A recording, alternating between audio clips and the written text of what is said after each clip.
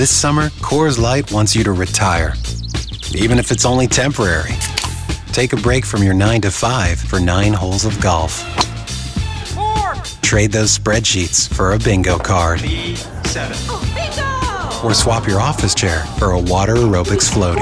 Cool noodles up, everyone! This summer, welcome to temporary retirement. Coors Light, made to chill. Copyright 2023 Coors Brewing Company, Golden, Colorado. Celebrate responsibly. Hey, it's Canzano. I appreciate you making this podcast part of your day. Make sure you subscribe if you want more and leave us some feedback. Away we go. Initialize sequence. Welcome to The Baldcast, a production of John Canzano's Bald-Faced Truth. BFT. From the Pac West Center in downtown Portland, presented by High Caliber Millwrights, here's John Canzano with The Bald-Faced Truth. I like to live in the future. Well, apparently the Big Ten Conference also likes to live in the future. They released their future football schedules. We know where the Ducks are going in 2024. We know where the Huskies are going. We know where UCLA and USC are playing. Hell, we know that the Ohio State University is coming to Autzen Stadium. You may have mixed feelings about this if you're an Oregon State fan or a Washington State fan. But I'd caution you to pump the brakes on that. This one may break in your favor. I'll tell you what I mean by that, and I'll break down what I think of the schedule in a moment. But first, let's go back to that day. That day that Carl Schultz, the new president at Oregon, announced that the Ducks were leaving for the Big Ten Conference. I spent a lot of time with the trustees where we're engaged in dialogue about how to move the university forward. But there's a common theme to everything that we talked about. And that theme is, how do we make the University of Oregon an even better university 5 years, 10 years, and 15 years from now? Today, we have been granted one of those opportunities. Earlier today, the Big Ten Conference invited us to become a member of the Big Ten. The Big Ten is not only a remarkably strong athletic conference, it is one of the premier academic conferences in the country. Indeed, I would say it is the finest academic athletic conference in the country. That's Carl Schultz, president at Oregon, announcing the invite. And they may be able to play a game of semantics saying, hey, we were invited, we never gave public notice. But wasn't the release of the schedule today by the Big Ten Conference, didn't that amount to notice that Oregon and Washington and UCLA and USC are, in fact, going to play football in the Big Ten Conference in 2024? I could hear the attorneys in Pullman and Corvallis going, oh, all right, we'll take that, as the schedule came out. I could also hear fans, Duck fans and Husky fans and UCLA fans and USC fans excited about what they view as an improved home schedule. From the Ducks standpoint, in case you haven't seen the schedule, it'll feature away games against Michigan, Purdue, UCLA, and Wisconsin. So the Ducks will get one Big Ten game on the West Coast as far as the travel is concerned. And it features home games against Illinois, Maryland, Michigan State, Ohio State, and rival Washington. Meanwhile, the Huskies are going to Indiana, Iowa, Oregon, as I mentioned, Penn State, and Rutgers. And the Huskies will be playing home games against Michigan, Northwestern, UCLA, and USC. So they get both of the LA schools at home, and they get Michigan at home. A couple of quick takeaways from this. Look, from a football standpoint, I don't blame you if you're a Duck fan, if you're excited for seeing, hey, the Ducks are going to go to Ann Arbor, or if you're a Husky fan, the Michigan is coming to Husky Stadium. I also think you look at Ohio State making that return trip that Oregon fans hoped it would make in 2024. That's going to happen. The Buckeyes are coming to Autzen Stadium. They're going to play a Big Ten game against Oregon, not a non-conference game. If you're one of those fans that's interested in the Civil War rivalry or the Apple Cup rivalry, it seems to me that if Oregon is going to play the Civil War rivalry, they'd have to drop a non-conference game and they'd probably be open to traveling to Corvallis if that happened, given that they already have 5 conference home games. So keep an eye on that as a possibility, although I'm not optimistic that that's going to happen in 2024. It just seems logistically difficult for Oregon to wiggle out of a non-conference game. Huskies in a little different boat. They are looking for a non-conference game, and they're probably looking for a non-conference home game, given that they only play 4 home games in the Big Ten. So the Apple Cup possibly on the table for Washington and Washington State if the Cougars are willing to go to Husky Stadium. From USC and UCLA standpoint, interesting schedule. UCLA will go on the road to play Nebraska, Penn State, Rutgers, and Washington. Some difficult travel to Penn State and Rutgers in particular for UCLA. At home, they get a underwhelming schedule in my eyes. They get Indiana, they get Iowa, they get Minnesota. They get the Oregon Ducks, that's a good one, and they get USC, that's a good one. But 3 underwhelming home dates for UCLA as far as home ticket sales are concerned. USC will go on the road in 2024. They have 5 road games, including Maryland, Michigan, Minnesota, UCLA, and Washington. And they'll be home against Nebraska, Penn State, Rutgers, and Wisconsin. What do you make of the schedule? 503-417-7575. And if you're a Beaver fan or a Cougar fan, I don't blame you if you saw this today and you rolled your eyes, because normally the Big Ten Conference does not come out with this schedule in October of the previous football season. Normally they wait. The fact that they released it now was very curious to me, and I wondered in some weird way if they were, trying to lock these teams in with the potential litigation coming down the pipeline. Nothing's done till it's done. We're told we're, trying to lock these teams further in by announcing the schedule, or are they trying to help the Pac-2 conference by giving clarity and providing the fact that, Oregon, Washington, UCLA, and USC have all given public notice, and in fact, the schedule coming out sort of amounts to that. But I was left today with a clearer picture from a travel standpoint of the burden it's going to put on non-revenue producing, generating sports, the travel burden it will put on fans who are trying to get to some of these new locations. We're going to bring Jerry Palm, who is located in the Big Ten footprint, on the show here in a few minutes. He's going to talk about what it is to get to West Lafayette, Indiana for a Purdue game. If you're a Duck fan, want to go to the Purdue game, what you should encounter. He's going to give us kind of a flavor of the Big Ten Conference. Now, look, I covered this conference 25 years ago. I covered Purdue. I covered Indiana. I was all over the Big Ten footprint. And I can tell you that, within the Big Ten footprint, you can drive to a lot of these towns. You don't need to get on a plane to go from Ann Arbor to East Lansing, or from Ann Arbor to West Lafayette, Indiana, or from East Lansing, Michigan to Bloomington, Indiana, or to Champaign, Illinois, or to Evanston. You don't have to get on a plane to go to a lot of these places. But I'm now looking at a lot of Big Ten fans who are probably excited, much in the same way that, when a Midwestern school gets a trip to the Rose Bowl, hey, everybody, let's get out of the snow. Let's get into some good weather. Maybe the Big Ten fans are excited about coming west, coming to Seattle, coming to Eugene, coming to, to UCLA and USC for West Coast games. We'll find out. I'll ask Jerry Palm. We'll dive deeper on there. Underscored in all this mess is the fact that the Pac-2 is still litigating, still suing the other members of the conference itself. Commissioner George Kliavkoff named in that lawsuit. I keep getting people asking me, what's the timeline for that? There are some important court dates that are coming up. I've sort of looked at November as a pivot point, because if you're going to get most of the discovery is going to happen in the next 21 days, the next 3 weeks. And so if you're going to get, I think, a settlement here, which I think is the objective not only of the Pac-2, but probably of the remaining schools, or the departing schools that are leaving, the 10 schools that are leaving. I don't think they want litigation hanging over their heads, but people keep asking me, what is this lawsuit about now? Is it about survival? Sure. Is it about assets? Absolutely. Is it about face saving? Yes. It's about all those things. And I think one of the driving forces that nobody's talking about when it comes to this lawsuit is the idea that Washington State and Oregon State are going to have to call their shot at some point, meaning they're going to have to make their ask.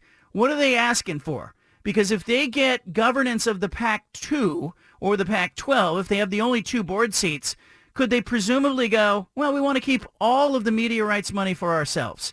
We want all of that money that's coming in, the $460 million that's going to come in that was supposed to be split up among the 12 members. Sorry, we're going to keep it all for ourselves because you hosed us. Now, if they try to do that, I think they're going to get big-time opposition from the other 10 members. The other members are going to want to seek a change of venue. They're going to escalate it to a federal case. They're going to want to take the jurisdiction out of that little courtroom in Colfax and take it somewhere in another state where they can get a more favorable shake. So I don't think Oregon State and Washington State are going to seek to have total control of all the media rights money. But I do think they're after the emergency fund. I think they're after the NCAA tournament units that will be cashed in future years. And I think they're possibly after the equivalency payments that the college football playoff is set to pay the Pac-12 for taking the Rose Bowl away. There's $100 million that they owe the conference over the next 2 years. And I think Oregon State and Washington State would very much like to collect that money by themselves and remain self-sufficient and not have to turn to their state legislatures and ask for more money to subsidize the athletic department.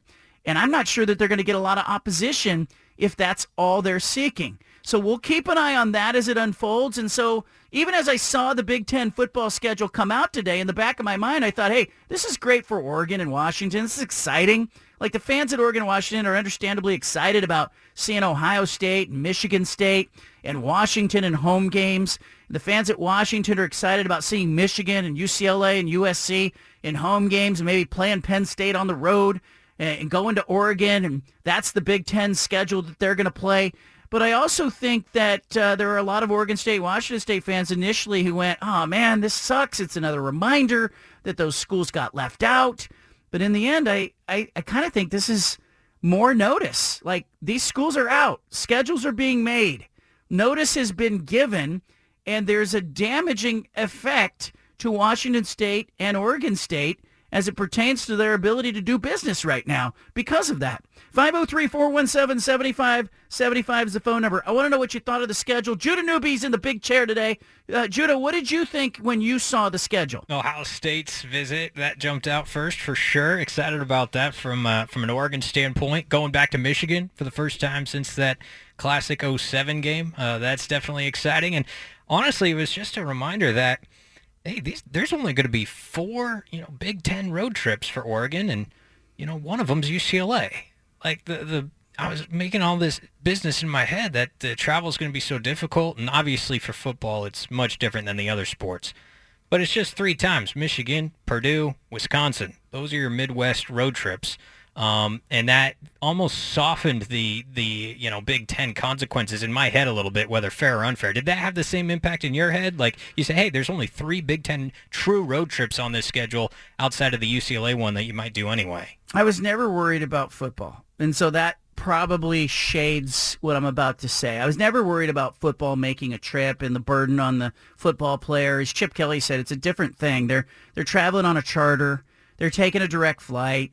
They're leaving, the night of the game, after the game, as soon as they pack up, they're getting on the plane. They beat me home when I travel to games, even inside the Pac-12 footprint, and they're going to continue to do that. But these trips are longer, and, I looked at the total mileage during the football season. It's like a multiple of 5 or 6 for some of these schools that are on the West Coast of what they're normally used to. And I started thinking about the other sports, and I started thinking about connecting flights and extra days and how are they going to mitigate that? And I wondered how long before we get basketball, women's basketball, volleyball, softball, how long before those other sports start to really squawk about the impact and that it's having on them? Because I think it will have an impact on those sports. And maybe what happens is you end up with an acceleration of the splintering of football away from everything else. Mm-hmm. And here's the other thing, too. I kind of looked at UCLA's home schedule. That was the other thing that jumped out at me. I thought UCLA has a hard time drawing right now. They have a hard time drawing at all. And it seems to me that the Big Ten just kind of went, hey, we get it. You can't draw unless it's Oregon or USC. So we're going to give you those 2. and then we're going to give you Indiana, Iowa, and Minnesota at home. That is garbage. That's soft. This is the quintessential put the cupcake on the sideline at UW soft. I mean, Minnesota, Iowa, and Indiana, that's what you get for your home schedule. Yeah, that feels like it's doing UCLA a bit of a favor there.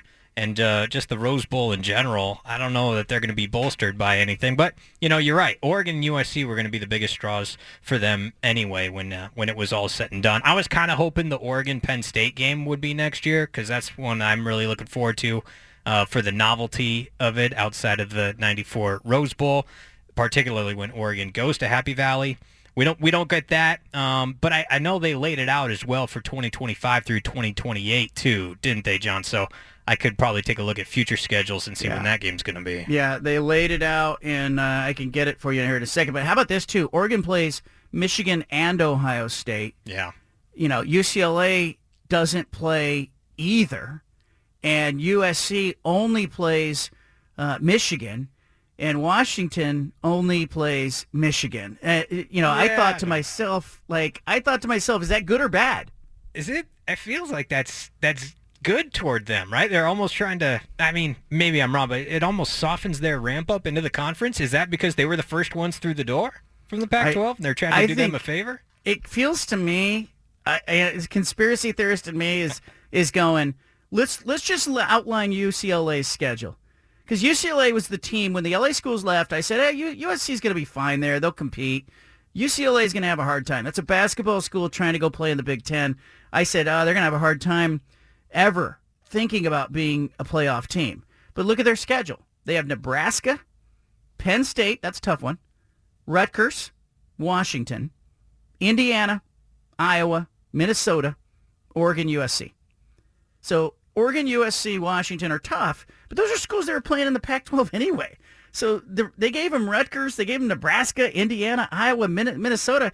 You tell me the schedule makers in the Big Ten were not trying to say to UCLA, hey, we don't want you to go 3-9. Right. That's kind of where my mind goes with it too. No disrespect to, some of those schools like Minnesota. I know they're probably underrated, but I agree with you there. I've got another question for you. Do you think where Oregon and Washington are right now in terms of their program trajectory, heck, even USC and UCLA, this move now, the 2024 move, is it the best chance the Pac-12 schools have to actually compete on level ground with the Big Ten schools? Meaning the quality of football is more comparable now than it would have been. And if this move had happened 5-6 years ago, the results on the field would not have been pretty for some of these migrating schools. I just kind of wonder about the Pac-12's media expiration date. Had it been a year later, and had George Kliavkoff and his boutique consulting firm been able to sell this year to potential TV partners, I don't think the conference is breaking up. I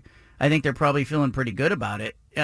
What were you asking about on future schedules? I have Oregon's future schedules in front of me. Yeah, I pulled it up as well. I was particularly interested in the trip to Happy Valley, the Penn State road game, and 2025. 2025. I can't wait for that one already. And that's the other side of this, right? There's some just banger matchups. They're going 2025 and 2028. They'll go to Penn State both years. And Penn State comes to Eugene, it looks like, in 27. So 2027. That's good stuff, though, man. So I think it's going to be good for Oregon's ticket sales. I think it's going to be good for Oregon's brand. I think Oregon, we're going to find out if they're ready to compete with the Ohio States and the Michigans on the field. We know that they can compete in the recruiting rankings, but it's a leap there to see what you can do on the field. And we're going to find out with USC. Like, USC has been floating along this season, giving up a bunch of points to Arizona State and Colorado. Yeah. Can you do that even against a Minnesota? Can you do that against Wisconsin? Can you do, I think there's going to be a little bit of a rude awakening, and maybe I'm going back to 1998 and how I remember it in that conference, but it was Penn State, it was Ohio State, it was Wisconsin, it was Michigan. Those were all teams that were, everybody talked about, but what nobody talked about was Purdue was pretty damn good with Drew Brees.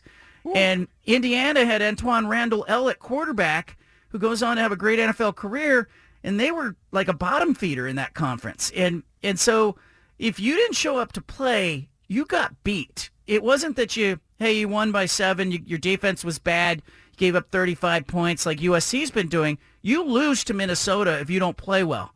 You know, maybe Northwestern, maybe Rutgers are easier, but you lose to Iowa. You lose to Michigan State if you don't show up to play, and you lose to Purdue. And so I think that it's not just Michigan State and Ohio State and Penn State that everybody needs to think about. Like, there are some teams in the middle of that conference that could probably come into the Pac-12 and compete, as the second or third place team. Can Dan Lanning still use the "we're built on substance, not flash" line when he goes to not the at Wisconsin? No. So I got Kirk Ferentz in a children's hospital on the other side. We're built on substance, not flash. You're not going to get that. But I would love to hear from our listeners what you saw, what jumped out at you. Are you excited as a Duck fan? Are you excited as a Beaver fan to see the schedule come out and to go, hey, this is going to, there doesn't have to be discovery. You just kind of hope that the attorneys on all sides have Twitter. They'll be able to see that, Oregon and Washington have effectively announced their departure. Let's take a quick phone call, then we'll go to Jerry Palm of CBS Sports. David in Eugene, what's up, man? Hey, John. Hey, just wanted to, I had a question, but before I did, I know you just mentioned how would Oregon compete against Ohio State and Michigan. Well, of course, we just beat them, at the Horseshoe 2 years ago, and we've kind of cleaned up on Michigan the last couple times we've played them. Yes, I get what you're saying, and I note that, and I, in fact, picked Oregon to win at Ohio State, but that was a Super Bowl game for Oregon against Ohio State. When you are encountering these opponents on a week-to-week basis, I think it's the same argument that we give Gonzaga. Hey, you're playing in a conference where you don't have this kind of competition at the top. You get to the NCAA tournament. Yes, you're a high seed. You advance. I think at the end of that season, Ohio State was playing better football than Oregon, and I wouldn't have wanted to see that game played again. But I get what you're saying. Oregon, on a one-off game in a non-conference setting, has been able to win those games. And now we're going to find out. Can they beat Michigan State in Week 8? Can they beat Ohio State in Week 9? Can they beat Wisconsin in Week 5? Like, we're going to find out. Can they beat Purdue in the early part of the season? We'll find all of that out, David. I think it's a great study.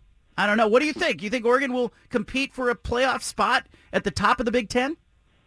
Oh, yeah, I definitely think so, and not just because I'm an Oregon fan, but just if you look at where our program is going on the trajectory, we're getting the recruits, we're getting the same players that those schools are getting, and I think with our home field advantage, we are going to be able to probably start competing for Big Ten titles.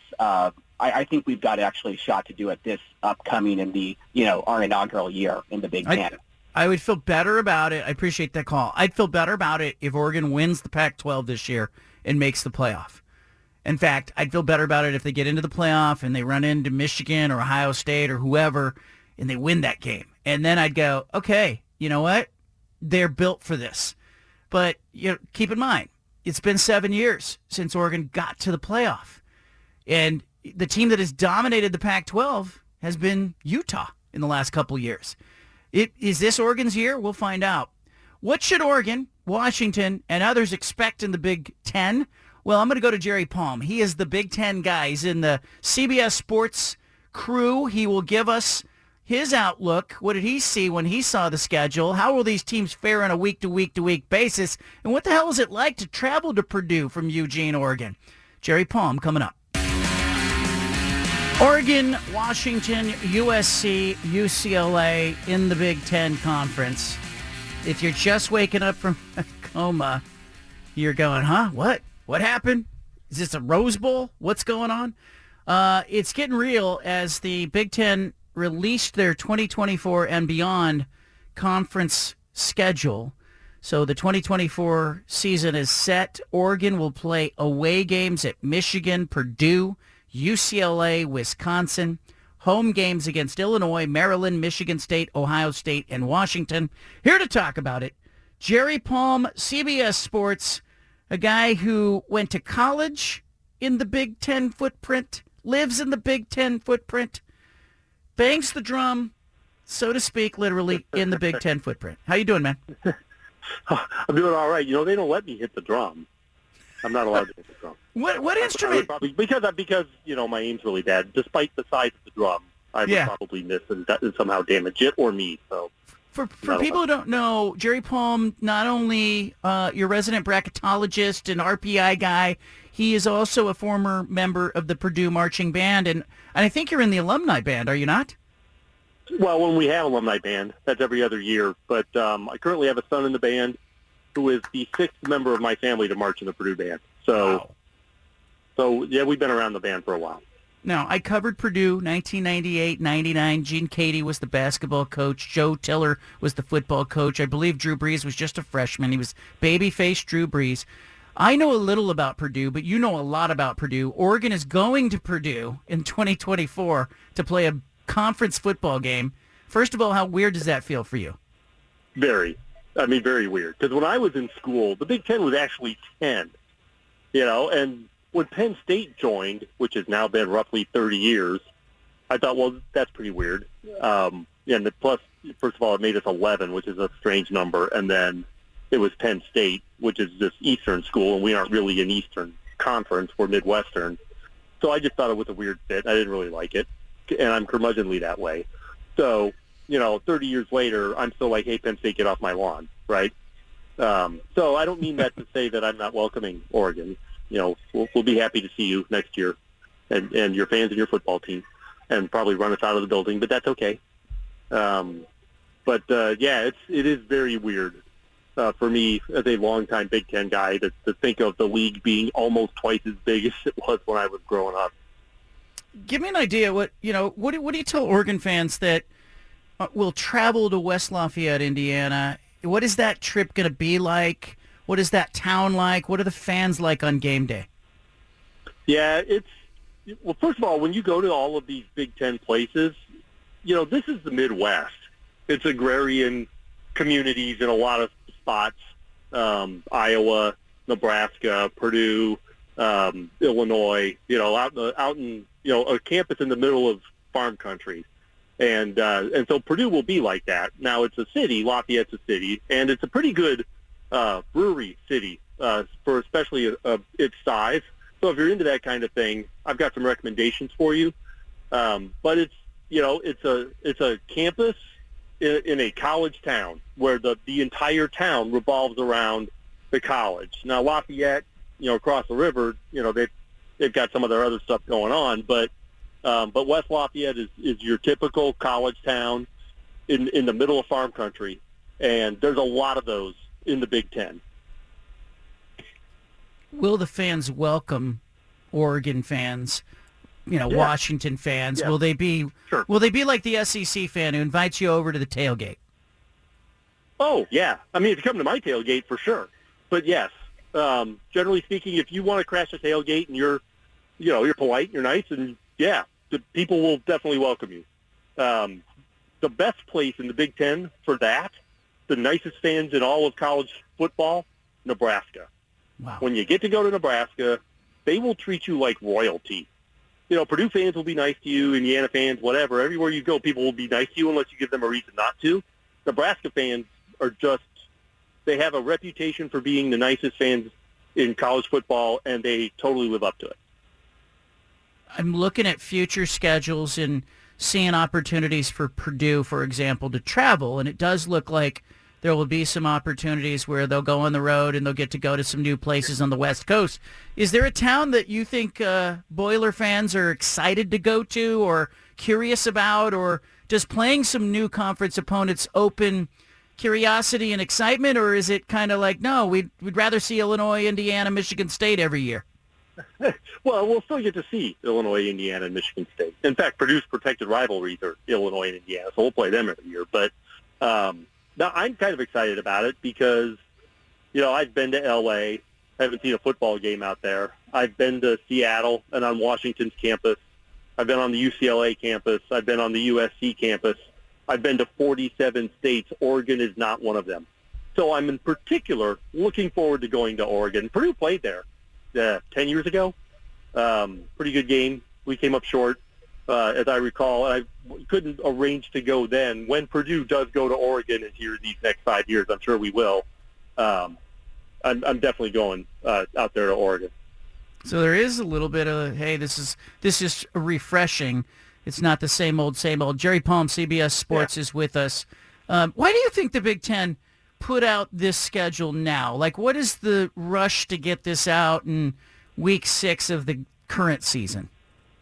Well, the rush is for 2024 because, they already had a schedule out. And people are starting to make plans. Some of these plans take a while to put together. So the rush is for 2024. But they've got it all. The process came up with a 5-year schedule, so there's no point in not releasing schedules. Football schedules are always released years in advance. So the unusual thing is that we're in the fall of 2023 without a 24 schedule. So there was some urgency at least for that, and that's probably why they decided to do it. It's the minute they had it ready. I think, too, it opens up some possibilities as Oregon State and Washington State are looking for opponents. It now looks like Washington's going to need a home non-conference opponent to pick up a 6th game at home, and maybe the Apple Cup could be played. So I think there's some silver lining here for some of the Cougar and Beaver fans who feel like, hey, they've been left out. What are they going to do? Yeah. Maybe now you can see the home and home forming for the Apple Cup, or maybe a civil war down the line. Jerry Palm with us, I CBS. Really hope so. Yeah, give us because a lot of these conference changes have caused rivalries to go away, and I think it would be a shame if those rivalries went away because of this. Give me the sentiment of the average Big Ten fan as they look at those two schools I mentioned, the Pac-2 left behind. How are they feeling about that? Is there empathy in that footprint for what's happening? I would say probably for those who are thinking about it at all, because those are faraway schools. Now, we had Oregon State in our house 2 years ago. I think the last time I saw you in person. Yeah. And that, I was really impressed with Oregon, with their program and, the people that came and, Oregon State, and obviously that program has been building. But, yeah, certainly, you have to feel empathy for these schools, right? If you feel empathy at all, they've really kind of gotten the shaft here. And it's, it's the nature of the beast. It's just not something that favored them. And I really hope they find a landing spot that allows them to continue to be what they've been. And I don't know how that works out. I'm certainly no expert on the politics of that, and it's not an easy thing to create. But I hope they can find a way. I'm, as a Big Ten guy, with a long-term relationship with the Pac-12 that we've had, I'm pretty annoyed that taking Oregon and Washington away when we did ended up being the final blow, the one that caused the cascade for the Pac-12 to kind of disappear. I really was hoping that the Big Ten would not do that, and they did. And I just think that was kind of a rotten thing to do to a longtime business, partner. Will UCLA be able to compete in football in the Big Ten? I don't think it'll be any harder necessarily. Well, it'll be a little bit harder than in the Pac-12, and they've been reasonably competitive. It just depends on whether or not they can get the players it takes to compete. We're adding to this league 4 pretty good football programs, right? 3 that are ranked in the top 10 right now. Yeah, UCLA is just outside the rankings. So these are good programs. It's a very good program. It's going to make the top of our conference very strong. It's a bigger problem for the Purdues of the world and the Rutgers and the Marylands to try and keep up with, now the top of this league. You could be a pretty good team and be the 7th or 8th best team in this league. And that's just how strong the top of the league is going to get with the addition of these 4 schools. Why do you think Purdue, Indiana, Iowa, Minnesota, Illinois, why did they go along with it? Because I for a long time looked at that and thought they're never going to get those schools to buy in.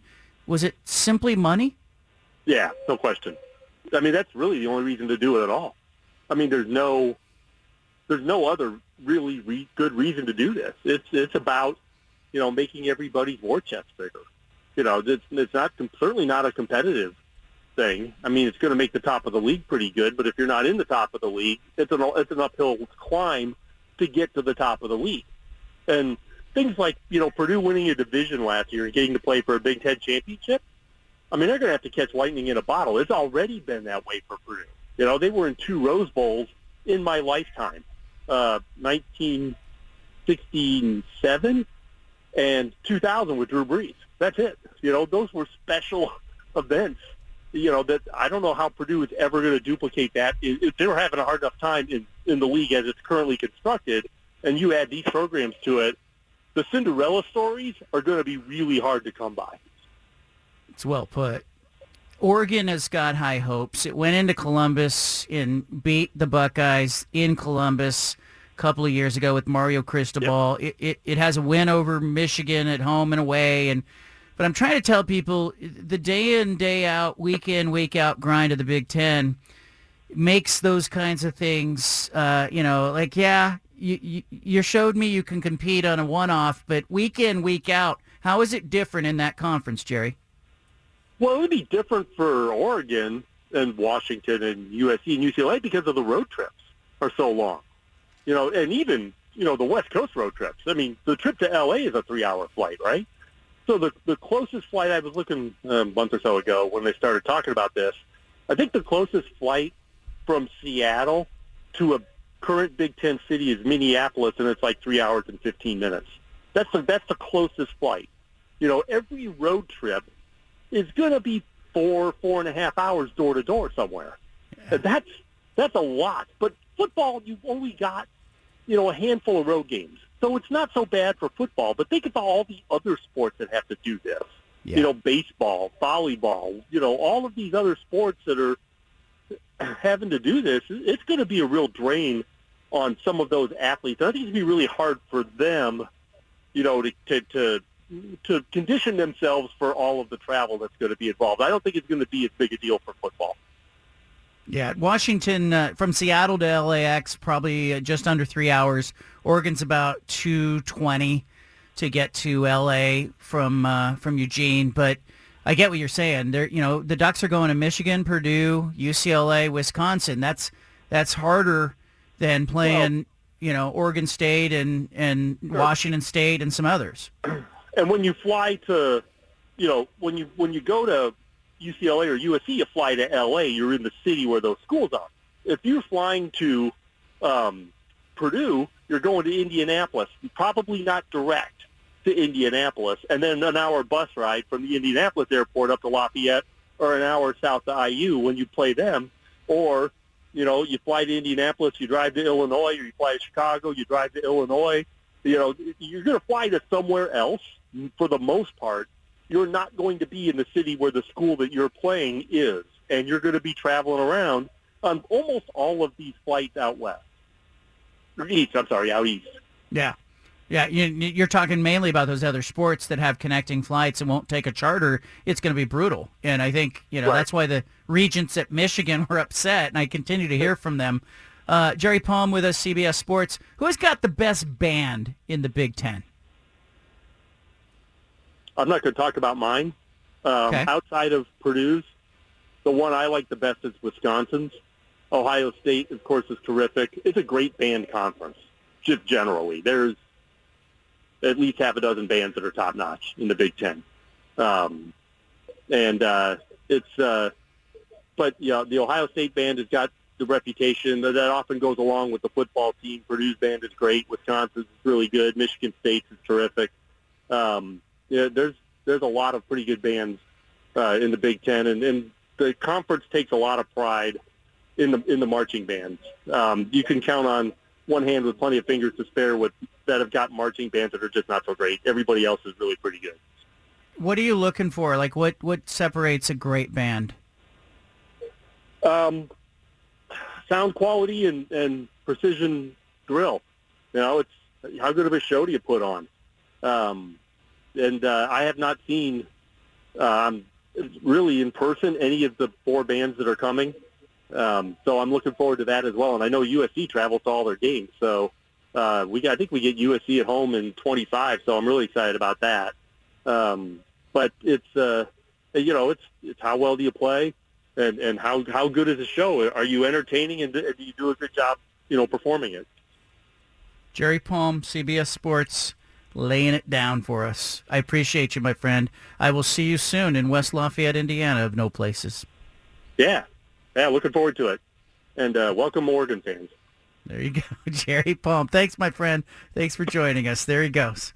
I love it. He's the leader of the band. No, he's in the alumni band. His kid's in the band. 5 generations in the band. That kid went to band camp. That's what I'm saying. Leave it here. Our big splash still ahead. I love that we got into band talk with Jerry Palm. It was great. I didn't expect that it would go there, but it got there.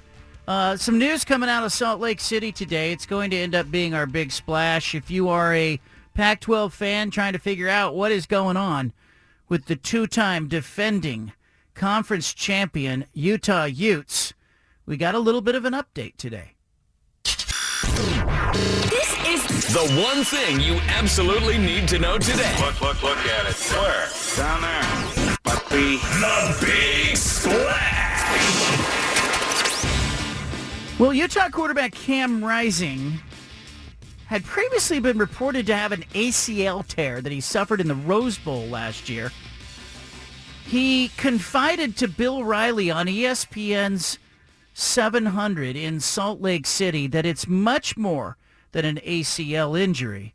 He talked about, in depth, about the injury and gave an update that opened some eyes in Salt Lake City. But I'll just ask you, kind of give the fans an update of where you are right now and how things are going in your rehab and the ability to get back on the field. I'm continuing to develop. Just gotta take it one day at a time. And yeah, just really kind of wasn't really expecting to do this, but I think it's important that I just kind of let everybody know. I didn't just tear my ACL. I tore my ACL, meniscus, MPFL, and MCL. It was a big surgery, and it's not an easy comeback. And I've been working my tail off. There's guys that have similar injuries to this, such as like Kyler Murray and Hendon Hooker, who have decided not to play this season. And I'm grinding and doing everything I possibly can, and even like the fact that I'm going out there and practicing and everything is I'm ahead of schedule, and just I'm trying to make sure that I can be out there, because no one wants to be out there with those guys just grinding on the field more than me. But at the end of the day, it's my body. My body has to recover, and there's not really anyone that can say much besides the best doctor in the world, Dr. Ellis Ross, down in L.A., can say. I mean, I haven't really talked to any other doctors about my knee, so just been kind of focused on continuing to improve and each and every day, and I know I'm getting closer. And, yeah, just got to keep making the days count, but I'll be back as soon as I'm ready to go. There's a lot of frustration in Salt Lake City, obviously, with the quarterback position. The Utah just doesn't have adequate play there without Rising on the field. There's some talk about whether he would take a medical red shirt at this point. They're on a bye week this week. Bill Riley talking to Cam Rising more about, his ability to get on the field. You wouldn't be putting your body through this. You wouldn't be coming on this radio show, I'm guessing, if you didn't intend to play and try and get out there with your teammates, right? Absolutely. I'm doing everything I possibly can to make sure that I'm improving. And at some point, it's just your body has to heal the way it has to heal. And it's unfortunate that it, and not exactly the way I expected the season to go, but it's just the cards I've been dealt, and that's just what I got to play. Cam Rising, Utah quarterback, again, getting an update there. I saw him last Friday night at Reser Stadium. He's acting like a coach on the sideline. He's in warm-up gear. He had a headset on. At different points, he had the wristband on where he's checking the plays. He's kind of talking to the two quarterbacks, the younger quarterbacks who played in the game as they came off the field. And you can just kind of see that he's trying to stay in it and stay around it. But, again, he's talking about an MCL, an ACL, a meniscus tear. He mentioned another tear in there. I mean, that's a complete knee reconstruction that we're talking about with Cam Rising. And so now the prognosis of hey, could he be back at 9 months? You start to talk about 10 months, 11 months, 12 months. Then you start to think, Utah's already lost a game, and he's not apparently ready to play, and he's going into a bye week, and he's probably tired of getting asked about it, and his coach is tired of getting asked about it. Kyle Whittingham telling reporters that he'll play when the doctors clear him. Now we're getting a clearer picture of what is going on with Cam Rising, and I would not be surprised if Utah shuts him down at some point. If he's not ready to come back after the bye week, like you start to kind of look at how much is left of the season, and you look at, the fact that you could bring him back next season, presumably with a medical red shirt, and you start to wonder, would he be interested in that? I don't know. We will soon find out. But that is the latest on Cam Rising, the Utah quarterback, and explains a lot about where, the fact that he hasn't been there. Of course, Oregon is going to Utah later this month to play what will be a big football game at Utah that everybody thought would be this huge game. Is there a possibility that Rising could be back for that game? Maybe. But he's giving an update today that I think paints an accurate picture of what's going on. All right, coming up, Anthony Gould, wide receiver, Oregon State. He's next. Well, every week we have Anthony Gould, wide receiver, Oregon State, on the show. This segment is brought to you by Jamba, your local Jamba location. Life is better blended. It's also better when the local teams win. And Oregon State won on Friday night. Reser Stadium, great crowd. The new stadium with the new premium seating on the west side. New concessions, Beaver Street. It's a good look. I'll bet you anything. The other schools on the western part of the United States are going to tour Reser Stadium. They're going to go, okay, we need to do that. More premium seating, get the seats closer to the field, take some seats out. Really good look at Oregon State. Football team wins 21-7. Silas Bolden, I thought, was the man of the match, so to speak. Had a couple of huge plays. Anthony Gould, courtesy of Jamba, here to talk about Friday night's game. I remember in high school on Friday nights playing under the lights, and it was a big deal, Anthony. What does that feel like in college? Oh, yeah. I mean, it's definitely a little bit of different environment, but, it's fun. You have a good opportunity to go out there and showcase what you can do because there's not too many games played on Friday night. So, everyone naturally will be seeing it. So it's definitely a good opportunity. You look at it like that, and it was a good opportunity versus a good team. So playing that game on Friday, is definitely rocking. The fans were engaged, and we were happy we were able to get away with the win.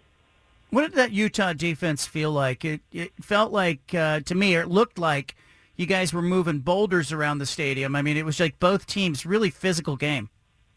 Oh, yeah. They're a very good defense over there. They're well coached, and they play hard.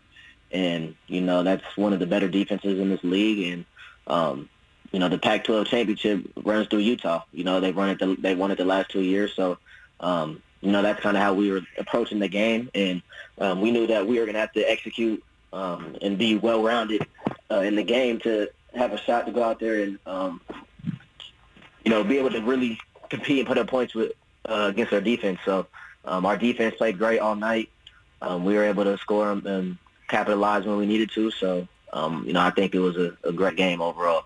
What about Silas? Silas Bolden, rushing touchdown, short reception, makes a guy miss on an out and takes it to the house. You see that guy in practice every day. What's he like? Oh, yeah. I mean, he's kind of a little bit more a quiet dude, but, he's a baller. Some of the plays he makes in practice is like, you can tell that, he's just different. And that's a good thing about, having him as a teammate is, you guys see all the highlights in the games, but some of the stuff he does in practice is even crazier. So, I was very happy for him. He got to put his name out there, like I was saying, on a national stage. And, he went out there and balled out, and he executed him when we needed him to. And that's all you can ask for. But, he's a great dude. I'm so proud of him that he did that. And, there's definitely going to be more. You get some teams that are having their bye week. You guys will get your moment, but it's on to Berkeley this week in Cal. When you look at film, what do you see what Cal's doing? Oh, yeah. Cal's always had a great defense, especially in this league. Year in, year out, they have a well-sound, good defense. We know we're going to have to go out there and execute, hopefully be physical in the run game, and, go out there and just put our will on them. And, when you do that, it opens up other things in the offense. So, we got to go out there, just make it physical, play our brand of football, and it should be a good game. Anthony Gould with us, Oregon State wide receiver. What do you get out of a bye week? Because, as I talk to some players love them. Some players like to stay in the rhythm of the season. When you look down the road at a week off in the middle of the season or a week to regroup, what do you get out of that? Oh, yeah, definitely it's just time to relax and just take care of your body, first and foremost. Me personally, I like to go get a couple massages throughout the week, as much as I can, just to, hopefully get my body feeling as close as I can back to, week one shape, although that will never be a thing. But I think, we have a well-timed bye week this year. It's deep enough in the season where you have some games under your belt, but it's not too early too late in the season to where, it's late, super late, So yeah. I definitely think it benefits us. But yeah, like I said, just definitely taking care of your body. Some people like to, go home, visit family for a couple of days. But yeah, just being able to just take care of your body, I would say, is the biggest thing. Is there a mental break that happens there because you get out of rhythm a little bit and you get a chance to go, okay, let me think about, because when you're in game week, I got to think, Monday you know what you're doing, Tuesday you know what you're doing. Bye week comes and you kind of get a chance to exhale a little bit mentally. Oh, yeah. It's not fully a bye week in that sense, I'll say, because, we still got school. So although we're not focusing on football, we're still on school. So, you definitely look at it that way. Some guys like to take that time to really just lock in, focus on school, get all that stuff, fine-tuned, locked in. But, yeah, I wouldn't say it's so much a bye week. You still want to go and watch over, the games we've already played, what you can do better, catch up on extra tape on our next opponent. So definitely not just taking the whole week off vacation-wise, but, definitely getting a little bit of a rest and relaxation in that sense. Anthony Gould is with us, wide receiver, Oregon State. All right, your coach, Jonathan Smith, I had him on yesterday. We talked a little bit about the milk the clock gesture, his charade game he was playing on the sideline. Were you on the field when he was doing that? No, I was not. And okay. I didn't see that. Yeah, I didn't even see it during the game. I actually saw it on Twitter after. So. I didn't see it either. I got to be honest with you.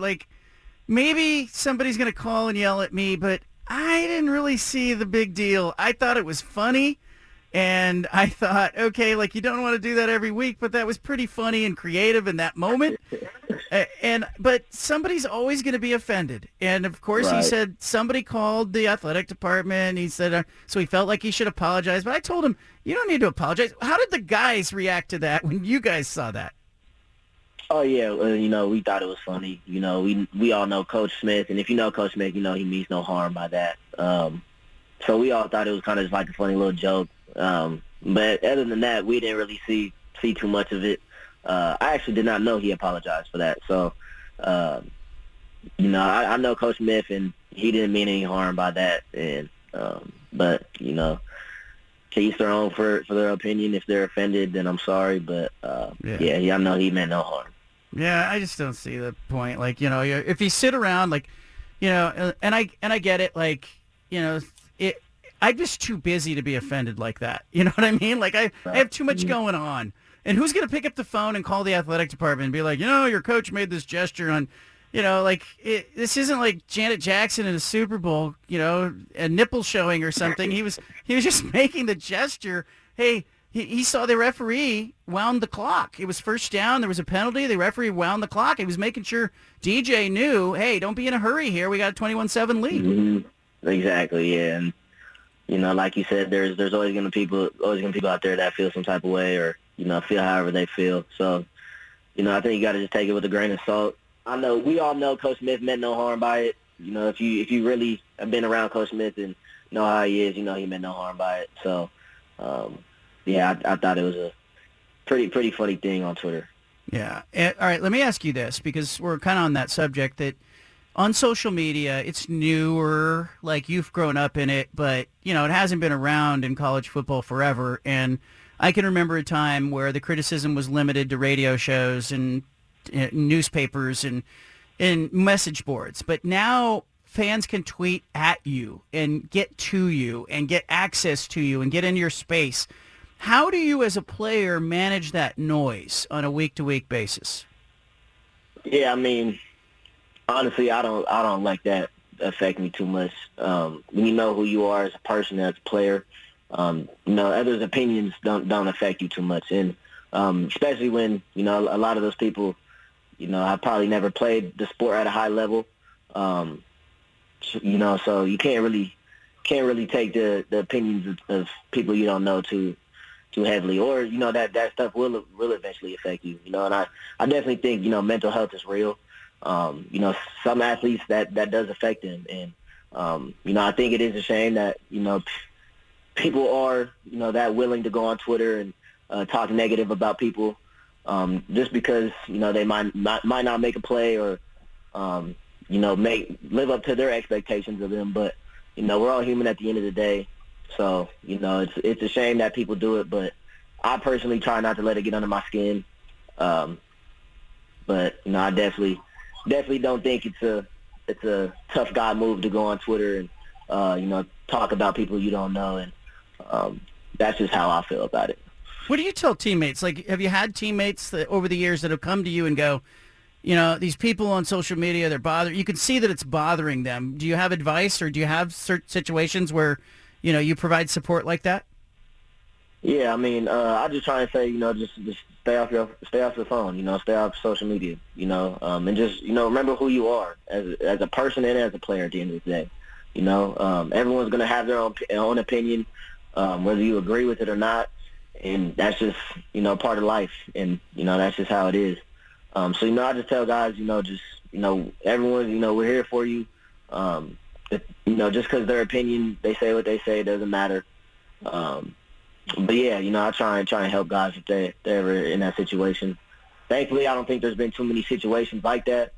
I've had some situations where, people send me stuff, but, I usually just delete it, and it is what it is, going on about my day. I think you have a healthy outlook with it. I don't think everybody's that way, though. Anthony Gould is with us. All right, you got a big game in Berkeley. I will see you there. It's always fun to see you in the pregame. You guys warming up, getting ready, and they're not going to have much of a crowd. You've played there. I've been to a ton of games there. Sometimes it can be a little quiet with the fan experience. Does that affect both teams? To affect the energy of the game? I would probably not them as much as I would say away teams, but that's something we focused on all week. Just realizing that we have to bring our own energy, and that there's not going to be too many fans there. So we just have kind of just realized throughout the week, like, all right, we need to bring our own energy, and whatever energy they do have in that stadium, we need to go out there and execute. So we get it out quick. So some people may look at it as an advantage or disadvantage, but I think it's gonna be a weird atmosphere, definitely, going from the different away games we've had this year. Yeah, I think sometimes visiting teams will come in and try to silence the crowd. There may be a student section there, but beyond that, it shouldn't be a huge turnout in Berkeley. I will see you there. I appreciate you joining us every week, Anthony. Yes, sir. I appreciate you. All right, there he goes. Courtesy of Jamba. Life is better blended. Anthony Gould off into the sunset. Oregon State is practicing this week with no music. No music. Jonathan Smith talked about it yesterday. It's been reported in the media. It's tweeted about by Nick Dashel, who covers the team. And people sort of responded saying, oh, you're being petty. You're making fun of Berkeley. Cal doesn't draw fans. We get it. Ha, ha. Well, I don't think that was the point. I think the point was that it's normally you go into a game week against USC, and what do? They play the USC band over and over. Dun, da, da, da, da. So you can hear that over and over as a player. So when it's happening during the game, it doesn't bother you. How was my USC band? But if you go to Autzen Stadium and you're going to play against Oregon, they may, as a visiting team, play a bunch of noise and get you prepared. Colorado did that in front of their visit to Autzen Stadium. I don't know if it helped them, but at least they tried to get ready for it.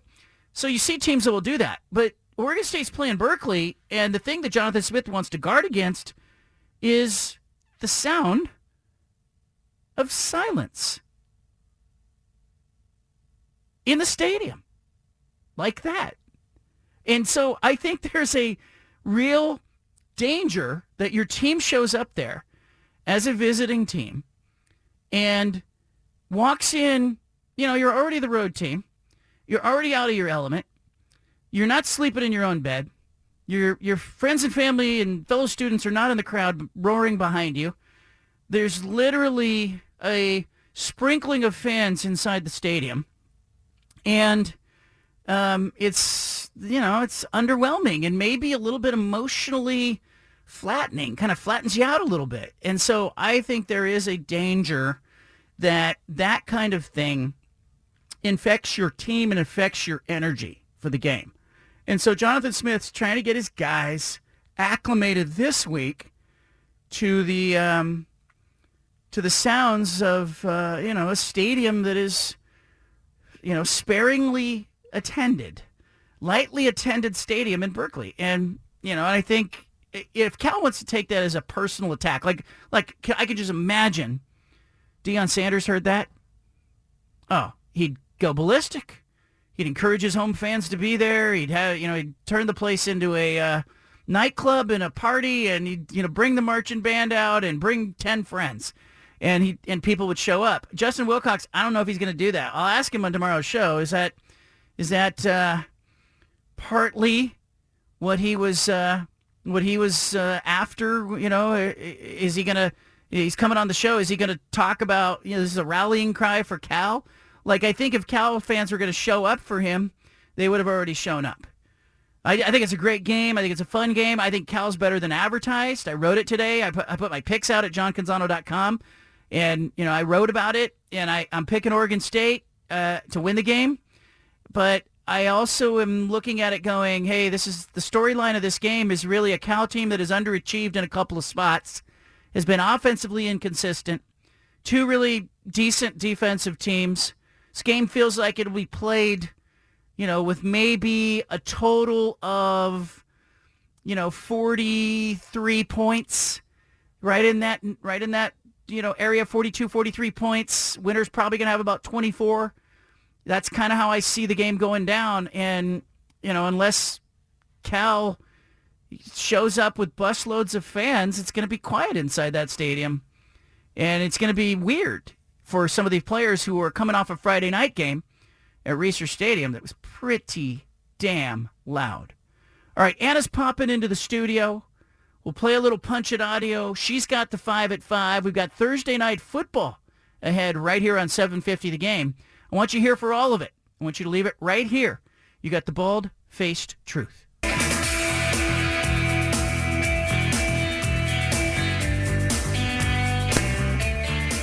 Anna's in the studio. Anna's in the studio. I got to say that. It's like, Mom's home. One time I was in college. I was home for spring break or maybe summer break. And I had a friend over. We were playing Tecmo Bowl on the living room TV. And my parents didn't. As you would normally do, yes. No, my parents didn't like us playing on. My dad did not. You know my dad. Yeah. My dad's got his chair. Yep. And he's got his TV. Mm-hmm. And don't mess with it. You don't sit in his chair if he's around. That's his chair. Mm-hmm. And you don't mess with the TV or the remotes. Okay? Yes. So my friend was over. My parents were not home. And I'm old enough to... I was an adult. Okay? I'm just going to say that. Okay. I was of legal drinking age or above. Okay. And... oh, this gets better. And we were playing Tecmo Bowl on the living room TV, which was forbidden. We were supposed to play on some back room little monitor, but I had dragged it out. And we were playing. And I heard my parents' car in the driveway. But my friend didn't know. about the rule. Right. And so I look over at him horrified, and I go, my parents are home.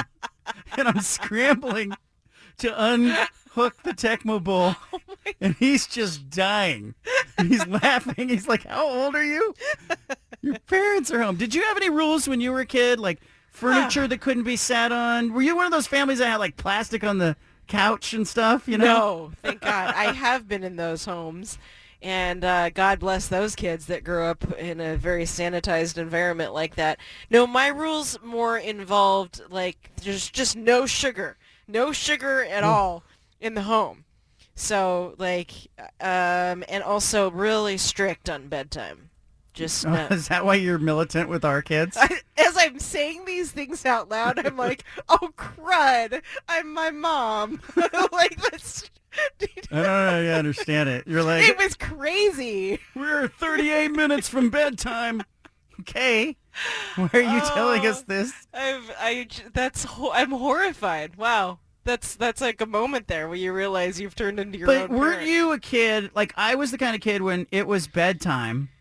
Then I went into like a kind of a different mode. Like I had a transistor radio. I had AM radio to keep me company. Yeah. I would turn on Sunday nights, old time radio stories. I would listen to old shows like Jack Benny, Fibber McGee and Molly. I would listen to the Green Hornet and all those shows. The Shadow Knows. I would listen to those Sunday radio shows. They were on some station I could get. Or I would listen to talk shows from smart people. There's a guy named Bill Wattenberg who was on KGO in San Francisco. Yeah. He would just take questions from people who would be like, my thermostat is, and he'd have he had the engineering background and the science background to fix their thermostat.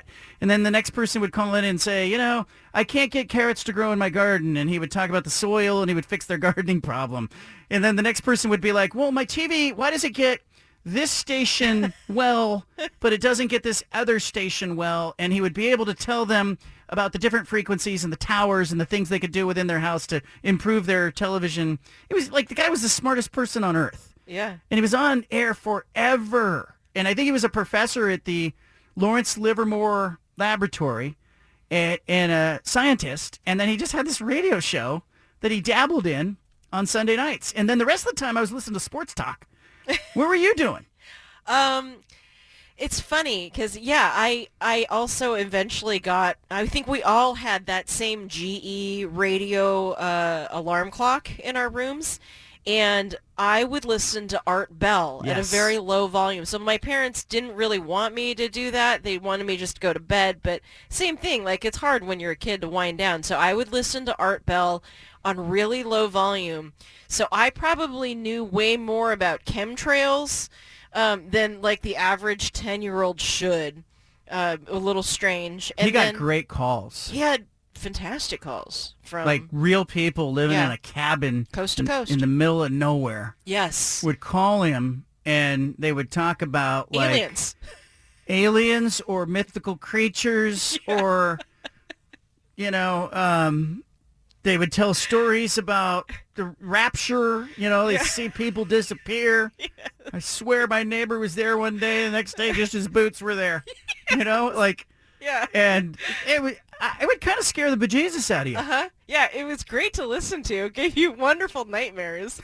As a kid, I listened to Art Bell. I would listen to Bill Schonley. Because often I would be sent to bed before a Blazers game was actually over. So I would be sneak listening to Rip City and the Blazers as they were finishing a game. And, someone else might be watching it in the living room. I was listening on the radio. What was the era of, like, the Shawns that you were listening to that? Like, what do you remember?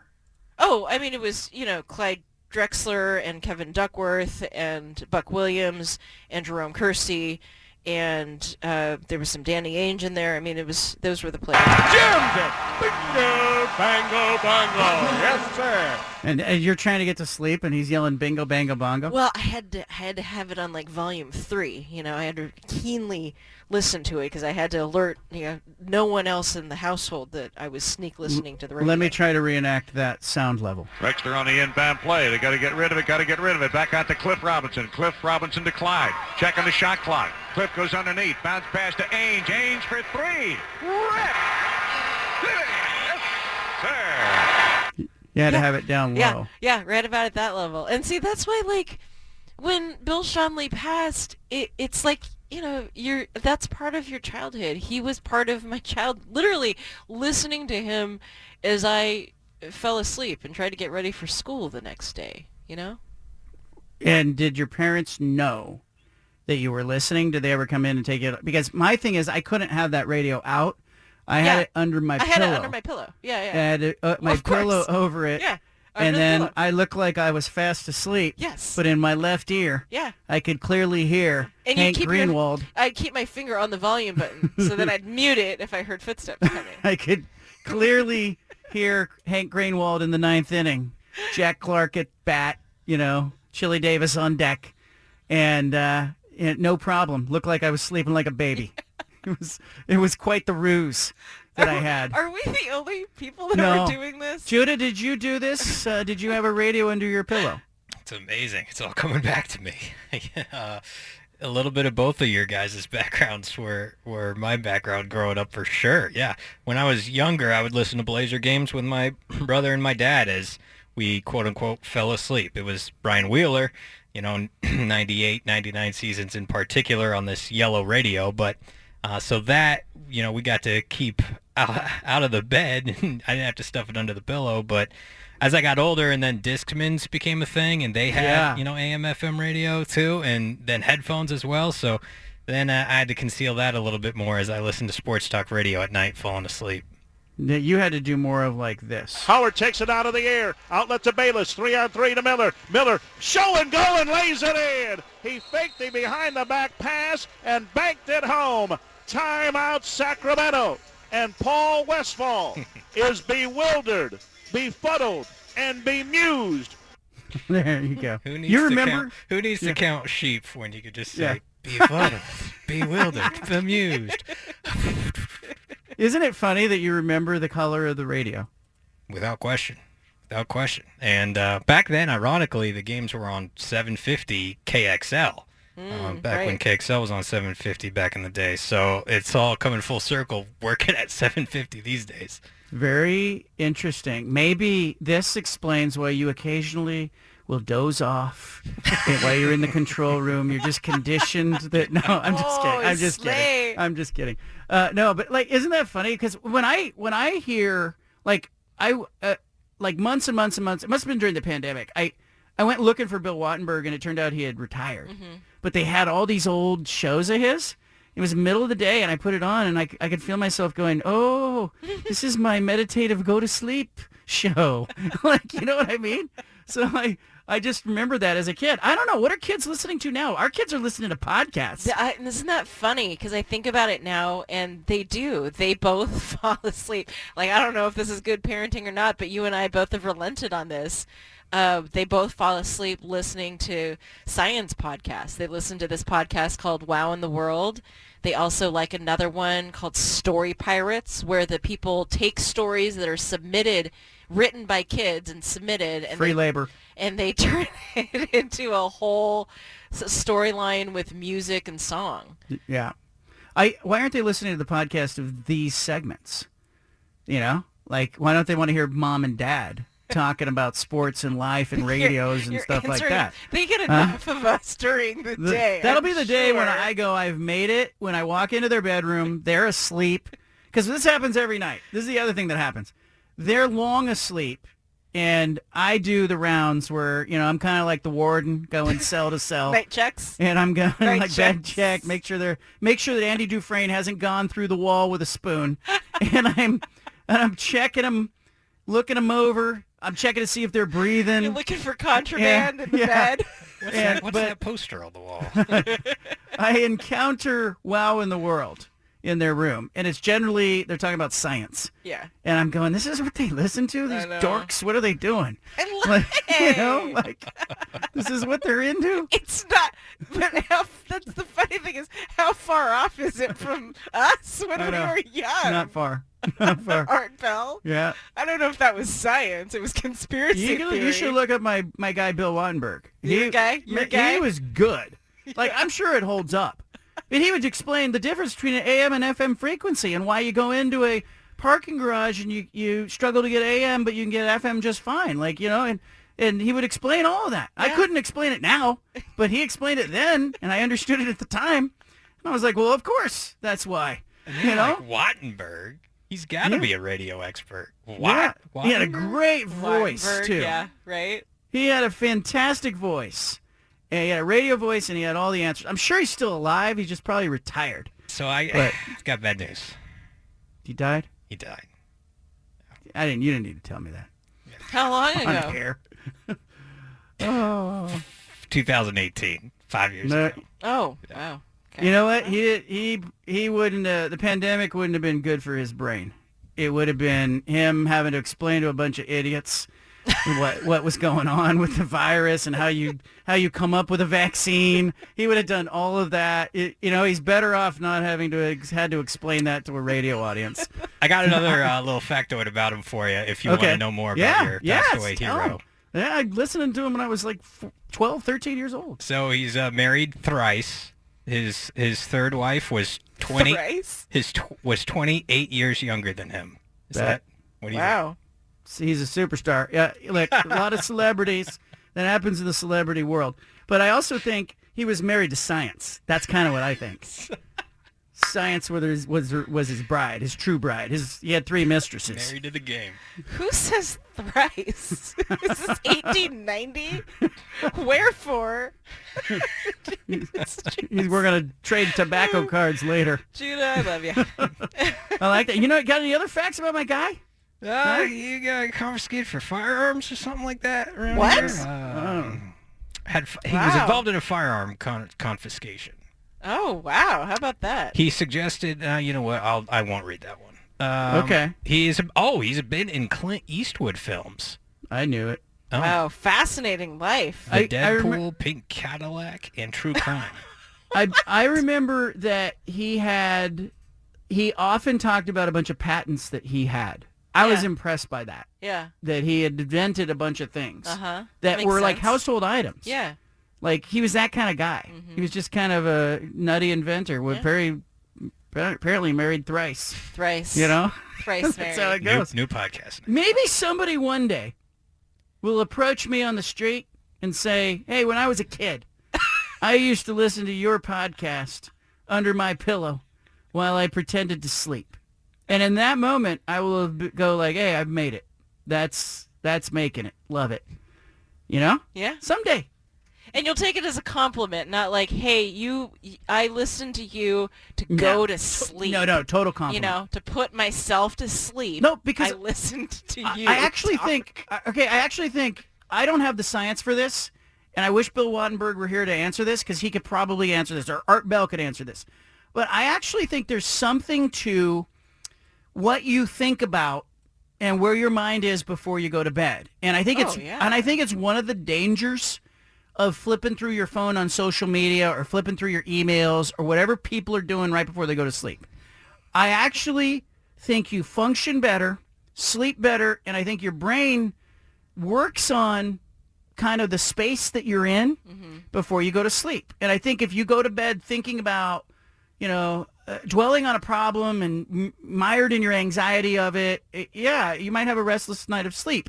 But if you go to bed like maybe just kind of in a contemplative state, okay, where you're thinking about the logistics of some issue around your house or, some problem with UFOs or whatever, I actually think your brain tends to drift off in that space. And I often, and this is going to sound weird, if I go to sleep thinking about a sports issue and what I think about it and kind of working through it from like a radio show host, columnist standpoint, I will sometimes wake up in the morning with the problem solved. And I'm wondering, did my brain just work on that overnight while I was just my subconscious, or as I was drifting off, did the problem come into focus for me?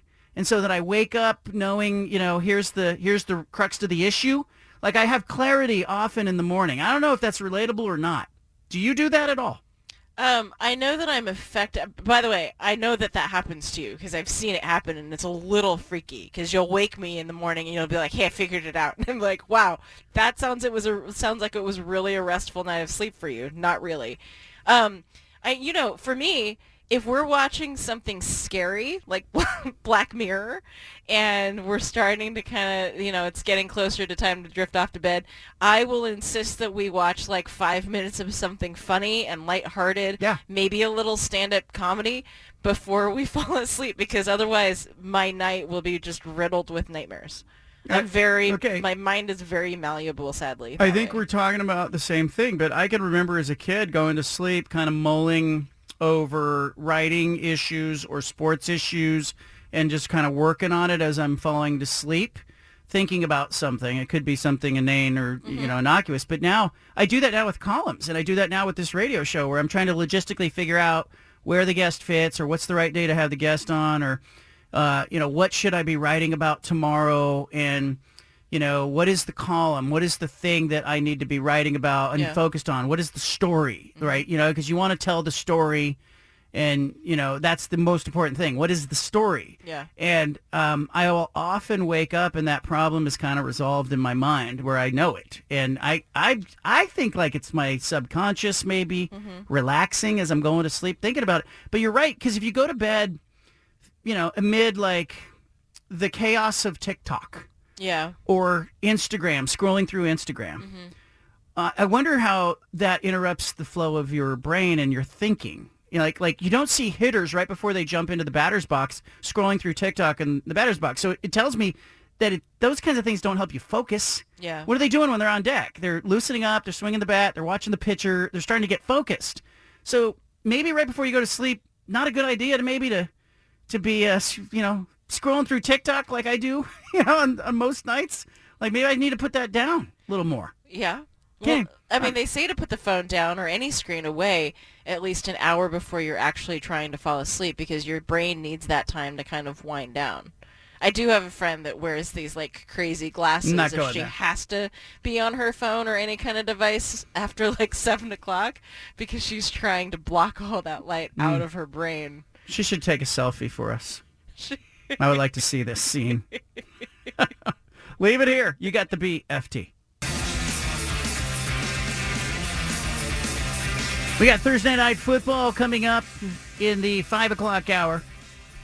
It'll be the Commanders hosting the Chicago Bears. The 0-4 Bears visiting the nation's capital, Chicago, at Washington, coming up 5:15 right here on 750 The Game. The 5 at 5 will precede that. So, Anna, you're going to have to lead us right into that with your 5 at 5. She's getting ready for that. News today, you've got the NFL defending its focus on the Taylor Swift front, defending it as a pop culture moment. But you also have a report in the New York Post today pointing out that certain NFL television partners were instructed to feature complimentary, free, whatever adjective you'd like to use, advertisements for the forthcoming concert film, Taylor Swift, The Eras Tour. Some of the networks have shown that. NBC did it. Some of the other networks did not do it. Where do we stand on this? NFL urging its partners to advertise Taylor Swift's movie. I get that Taylor Swift would be into this. I am a believer in love, okay? I am. And I have long said this Travis Kelce, Taylor Swift thing, I don't want to do what the crowd is doing. I don't want to buy into the idea that this is some kind of, marketing ploy. But when the NFL does this, it kind of makes me wonder what is really going on. Mm-hmm. Did you see that story? New York Post had it. It's a little salacious. Yeah. But the NFL telling its broadcast partners, hey, give her some love. Like, embrace it. It's good for us that the Swifties know that we're on the Taylor Swift train, or what? Like, it's confusing to me because I don't know that she necessarily needs free promotion at this point. Right. You know, of all people, you know, she and Lionel Messi are on your top 2 list of most known people worldwide. I don't think she needs free promotion, if anything. They're overdoing it. The NFL's overdoing it. But they're defending themselves. Don't you think? Don't you think this is more about like? Okay, let me just say this. Like, if you're a NASCAR driver and you have no sponsorships and you're looking over at like the best NASCAR drivers and they have all these cool sponsorships, what you really want is one day to drive a car that's got all those logos on the car. Right. Because that means you've made it. Right. But the NFL to me is like the biggest NASCAR driver in sports. It doesn't need anybody. And yet I see them with this Taylor Swift thing going, let's put Taylor Swift's logo on our car. Yeah. You know what I mean? Well, that's essentially what they're saying. I mean, they put out a statement today saying, we frequently change our bios and profile imagery based on what's happening in and around our games as well as culturally. The Taylor Swift and Travis Kelce news has been a pop cultural moment we've leaned into in real time, as it's an intersection of sport and entertainment, and we've seen an incredible amount of positivity around the sport. So NBC and ESPN both gave in to the request of the NFL and showed promos for Taylor Swift's movie during their pregame shows on Sunday and Monday this last weekend. ESPN played the movie promos during the Sunday countdown and during the Monday countdown on its network. NBC did it for free on its pregame show, Football Night in America, prior to the Chiefs-Jets game, which Swift attended. There was also a Taylor Swift commercial during the NBC game. The ad time for the commercial was paid for, but the ad time for the promotion of the movie was not. They just did that as kind of a, we call it a kiss in this business. They gave Taylor Swift a kiss. Are they going to ruin that relationship? Is the NFL going to ruin the Taylor Swift-Travis Kelce relationship? They're like a, somebody's mom is meddling here. Oh, gosh. I mean, I think that relationship is fraught with challenges if it's real anyway. Don't you think they wouldn't have gone public if it wasn't real? Don't you think there's a potential embarrassment for one or both? Likely a song getting made about Travis Kelce. I can hear it now. Taylor Swift's getting that song ready. The NFL ruined, I'm not going to try to sing it. The lyrics have to do with the NFL meddling in her relationship. Roger Goodell, she was Roger Goodell was in the back of Daddy's pickup truck or something. I don't know. There's going to be a line in there. I just know they're definitely walking it back. I mean, even the most recent game that she attended, they didn't leave together. So they're trying to just downplay this a little bit, right? But the paparazzi's all over it. I think it's done. I don't know if they can make this. Okay. It's just too much. For now, the only question is, will Brittany Mahomes get to slide back over in the suite? She's been now moved over. Like, she's in the obstructed view seat over in the corner. And you've got, like, Travis Kelce's mom, Taylor Swift, a couple other hangers-on. You got a publicist there. And then we're like, where's Brittany? She used to be front and center. She was the only show in that suite, and now she's moved over.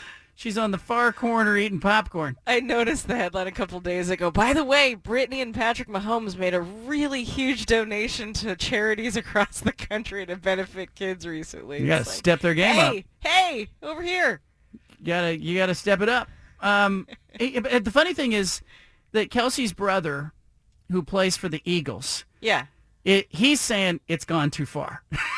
And see, he's like the voice of reason. Kelce himself is saying it's gone too far. So, Kelce himself said the NFL. That's got to be really obnoxious. What? Because, all right, I covered the NFL in 2001, okay? I was covering the Niners and the Raiders. Okay. I'm not going to say what player it was, but I was in the locker room, and players get tickets to the games that they generally will get, the team marketing person will come into the room, the ticket person will come into the locker room well before the game. And this happens in the NBA too. and they'll say, the players will go, hey, I need a ticket left at will call for so-and-so. Yeah. Here's the name. They've got a clipboard. They put the name, and they'll look at where the ticket is. Yeah. It's a good seat. Okay, put him in this seat. There was an NFL player in the NFL who was playing for the San Francisco 49ers. Okay. Who had his girlfriend come into the game. Okay. But he had a problem. He had a second girl come into the game too. Okay?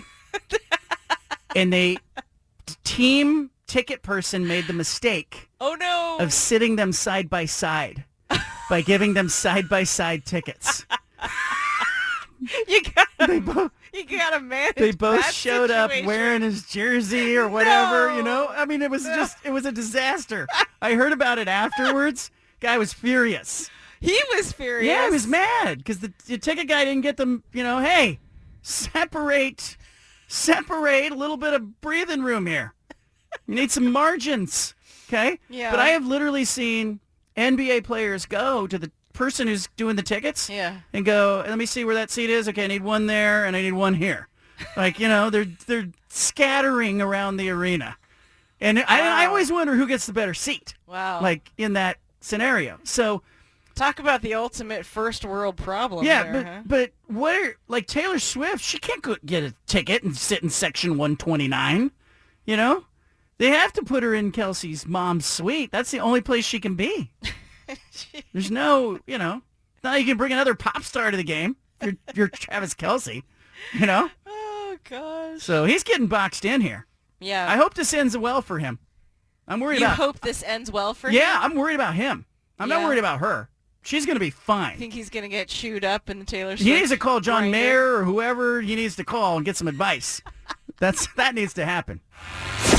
BFT.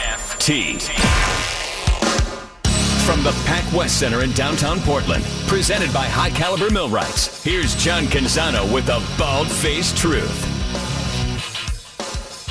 The 5 at 5 is coming up with Anna. We got a lot to talk about. Dan Lanning, Oregon coach, did you hear what he was asked today? He was asked if he will play the Washington Fight song at practice during Oregon's preparation going up to Husky Stadium in Week 7. They got a bye week this week. Here's what Dan Lanning said. A year ago, you were playing the Washington Fight song in practice to fire these guys up. Do you have anything new up your sleeve? You can be doing that again this year? We're going to try to win the game, right? We're going to try to win the game. We'll see what that looks like. Going to try to win the game, right? That's his thing. He says, right.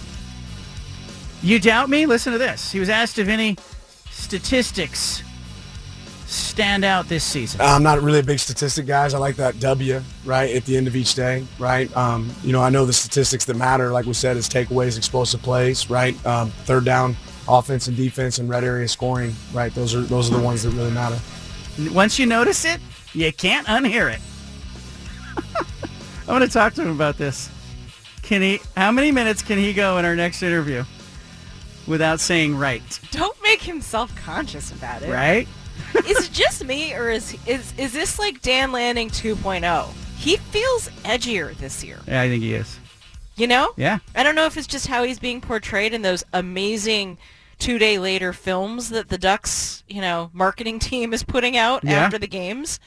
But he just seems like he's got a little extra something there. Little edge to him. I would like to see. I'd like to see Dana Altman, approaching 70. No, Dana Altman find that edge. No, Dana Altman is Dana Altman. By the way, Dana Altman was asked about the Pac-12 breaking up. Here's what he said. Listen for the edge. 13 years, and I'm a little disappointed. I love the conference. I like the travel. I like the rivalries. I like the conference. Change is always difficult, and we've got some big changes coming up. But it's also exciting at the same time. I'm not sure about taking some of those long trips in January, February, March. We haven't had one weather delay in the 13 years. I went back and I was thinking, man, we haven't had one weather delay. I said, I don't think we're going to get away with that in the future. Dana Altman. I know what Dana Altman's morning is like, just based on what he said there. I know how he wakes up. He wakes up to a cup of coffee, Yes. an actual newspaper, Yeah. and some meditation. He's wearing a white Hanes T-shirt, like an undershirt. I at know the everything breakfast I table. need to know about how Dana Altman starts his morning, just listening to that statement. He's got a whole grain toast. Yeah, grape nuts maybe. I don't know. I like Dana Altman. I'm not saying I don't like him. He's a hell of a coach. Yeah. A hell of a coach. He and I have warmed to each other. Jerry Dipoto, did you see this? Is Jerry Dipoto going to make your 5 at 5? No. Before we get going? We just talked about Jerry Dipoto. Okay, remember he's Mr. 54%? Yeah. He has apologized for the comments. Mariners. Yes, Mariners GM apologizing. First, I'd like to say I'm generally embarrassed by the way, at least, that comment and especially one other was received. And, I've been doing this job or roles like this for a long time now, and I've made mistakes. I've made my fair share, like most do, and this is kind of one of those times. And I just did a poor job of illustrating the points that I was trying to make. And in one case, I chose to try humor to lighten a grave question, and obviously that wasn't what the moment called for. And with this one, the 54%, I just completely whiffed in my attempt to paint a big picture baseline of what, obviously makes more sense to me than our fans and media. Our goal isn't to be mediocre. Our goal is to win championships and to play at a high level for a long time. And that's what I was trying to convey. It just, obviously it didn't help. He gave a 54% effort in that original news conference. He knows. The He's PR human. team got to him. He's human. Yeah. Can we forgive him? Will the fans forgive him? Is that enough? They'll forgive him if he wins. Go and prove it now. Yeah. Go sign I think this actually puts pressure on the Mariners to go make a trade or go make a big signing. Yeah. Let's see what he does. Yeah. All right, the 5 at 5. The 5 at 5. Anna's number one story. Hey, you guys, starting today, there will be 49 consecutive days, count them, with either college football or NFL played until November 22nd. It all begins tonight with Jacksonville State at Middle Tennessee and FIU at New Mexico State. Start your engines. Starts there. We also have the Thursday night football game with the Chicago Bears playing with a lot of emotion tonight against the Commanders. Number 2. I thought you were going to have more to say about that. Number 2. Dick Butkus, Bears legend and Hall of Fame linebacker, dies at age 80. One of the greatest defensive players in league history. The Butkus family confirms that he died peacefully in his sleep overnight at home in Malibu, California. They are gathering with his wife and appreciate prayers and support. His wife, Helen, they were married 60 years. Wow. How about that? 60. When I think of the Chicago Bears, like 2 or 3 images come to my mind. Of course, Walter Payton's sweetness. Maybe the 85 Chicago Bears, how dominant they were. And then it's 51. Linebacker Dick Butkus, who would go sideline to sideline. And as they said on an NFL film special I saw when I was in high school, if you go running up in the stands, he'll chase you up in the stands and tackle you. That was Dick Butkus. Phenomenal player, Hall of Famer. Bears tonight playing on Thursday Night Football. Maybe with a little extra as they go to Washington. Bears are 0-4. The number 3 story is... The WNBA is expanding. It's announced that it's approved the Golden State Warriors to bring an expansion franchise to the Bay Area starting in 2025. It lines up nicely for Portland. Portland's said to be under strong consideration by the WNBA for that second spot. Immediately early this morning, I got a note from U.S. Senator Ron Wyden, who was saying, he's banging the drum. He believes Portland's lined up for this. I'm paraphrasing. I think Portland's going to get a WNBA team, but I think this will be the next phase. Strong consideration. Portland likely to get the next franchise. Number 4. Joel Embiid officially chose to play for Team USA. He'll be in Team USA uniform 2024 Paris Olympics. He'll be joining, I believe, Kevin Durant, who also has publicly committed to playing for this team. And it surprised some people because he picked the U.S. over France and Cameroon, where he also holds citizenship. He explained his reasoning. He said his son is American, and add that to the fact that he's been in the U.S. for a long time. He feels like for the past few years this has been more every decision has been based off of is for his family. Yeah, Joel Embiid deciding to play for the U.S., is it more about like a victory for the U.S., or is this Embiid going, I got a better chance to win a gold medal with USA? You know what I mean? Yeah, I mean, maybe he watched the Redeem Team documentary and felt inspired. Yeah. I mean, hey, by the way, if you haven't seen that documentary, check that out. It's on Netflix, I think.